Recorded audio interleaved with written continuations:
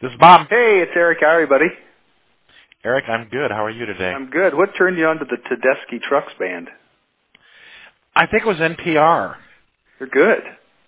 Yeah, the woman is a really talented guitarist. They were having a show actually on women guitarists, and she's this generation's Bonnie Raitt. Yeah, that's who I thought of when I heard her voice. That's very cool. Well, but I didn't call you to talk about that. I called you to talk about. Imagine, if you will, you're a brand new president. You've just arrived on campus. It's a small to mid-size coeducational liberal arts school in, let's say, Wyoming. Oh, right away. They're in trouble.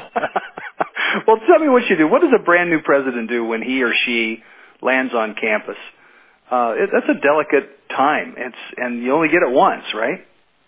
Yeah, the honeymoon is brief and immediate.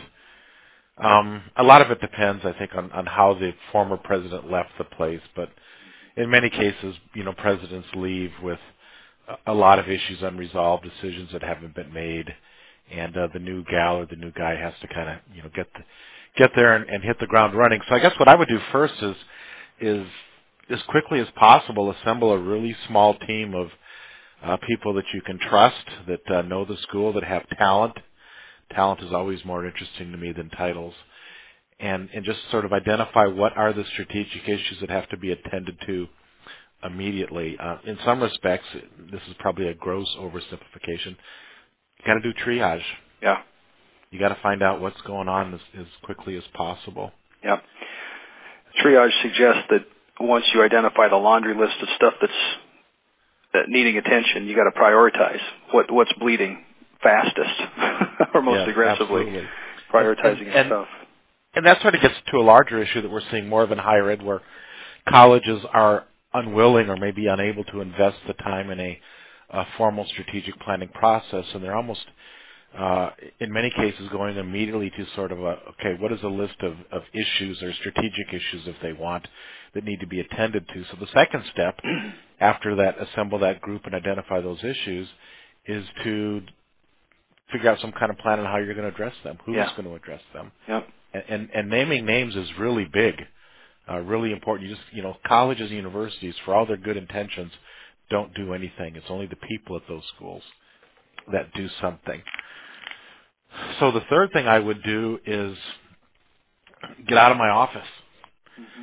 And oddly enough, with technology, it's really tempting to sit in the office and fire off emails and schedule meetings and do all this other kind of stuff. But, I just really appreciate the new president who sort of is president by walking around, sort of, to kind of borrow that phrase from the 70s. But, goes into the dining hall and goes into the, goes to the football game or the basketball game or the ballet, or goes, is just seen on campus talking to people.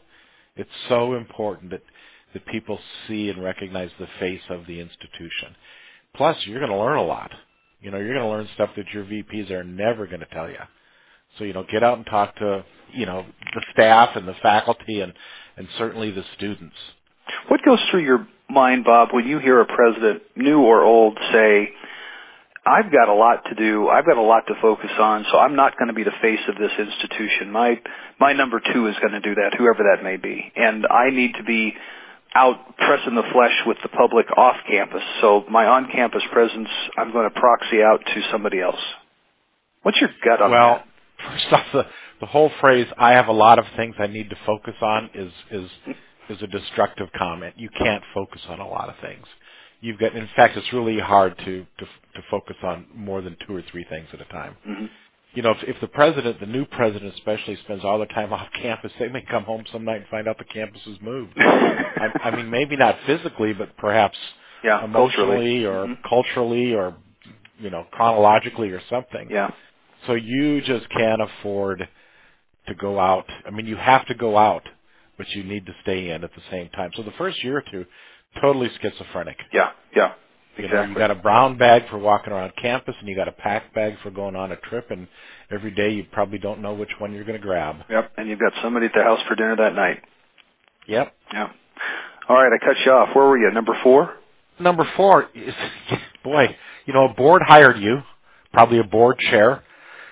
He or she staked their reputation on you. You need to spend time with that board. You do not ever want to surprise the board. You don't want to be cross purposes with the board. You don't want the board second guessing you. You don't necessarily want the board deciding for you, so there's a little tension there. But I would say you want to err on the side of communicating to the board more than you should, rather than err on the side of not communicating to the board enough. They need to know that they hired the right person. Yep. And lastly, but not leastly, is, I said walk around, and I sort of poo-pooed the idea of electronics and email and so on, but you do need to build an internal communication strategy. You need to let the campus community, which includes alumni and board members, what you're up to, what you're seeing, what you're hearing, decisions you've made and why is really important. Decisions that perhaps you've decided to table, push off the name change for a year, or push off the should we open a campus in Dayton discussion. Give yourself some breathing room. But, an aggressive internal communication strategy, if people know what's going on, they're just less inclined to make stuff up. Yeah, right. So really, the best defense there is a really good communication offense. So those are the 4 or 5 things I do. I think those are really smart. And regarding the internal communication piece, it's remarkable to me how frequently I hear, and I'm sure you do too, the lament of the sort of the middle and bottom end of the campus organizational chart, saying, they make all those decisions up in the cabinet office and we never hear about anything. That is such a consistent message across all campus sizes and types. I think senior leaders really need to take stock of the fact that they need to communicate more, even if they think they're communicating fine. Yeah, and the other thing you hear in that same sort of vein is, we don't know what they've decided on something. We heard they might have decided, but we don't know. So I'm going to swing back to one, then I'll let you go. One comment that you made about naming names, building a strategic, sort of taking a strategic triage process to the next level, identifying how we're going to do what we're going to do and who's in charge of it. What's your take on assigning committees versus getting real specific and assigning individuals with accountability to get stuff done? I'm not sure much great emerges from committees. I would prefer teams, and maybe that's just I'm overly nuancing it, but I would assign a leader. I would sit down with that leader and say, okay, here's my vision or my expectations, my mission statement for this issue.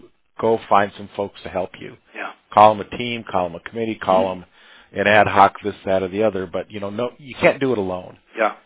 Almost any issue that colleges are facing these days, they cross functions.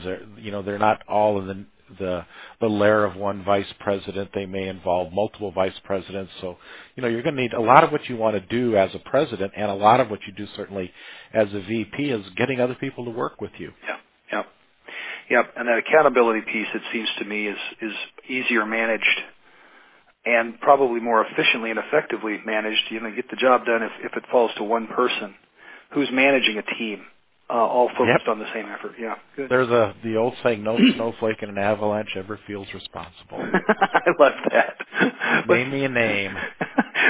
Let's leave it at that. I appreciate your time, buddy. Take care. We'll talk later. Okay. Talk to you later. Bye-bye.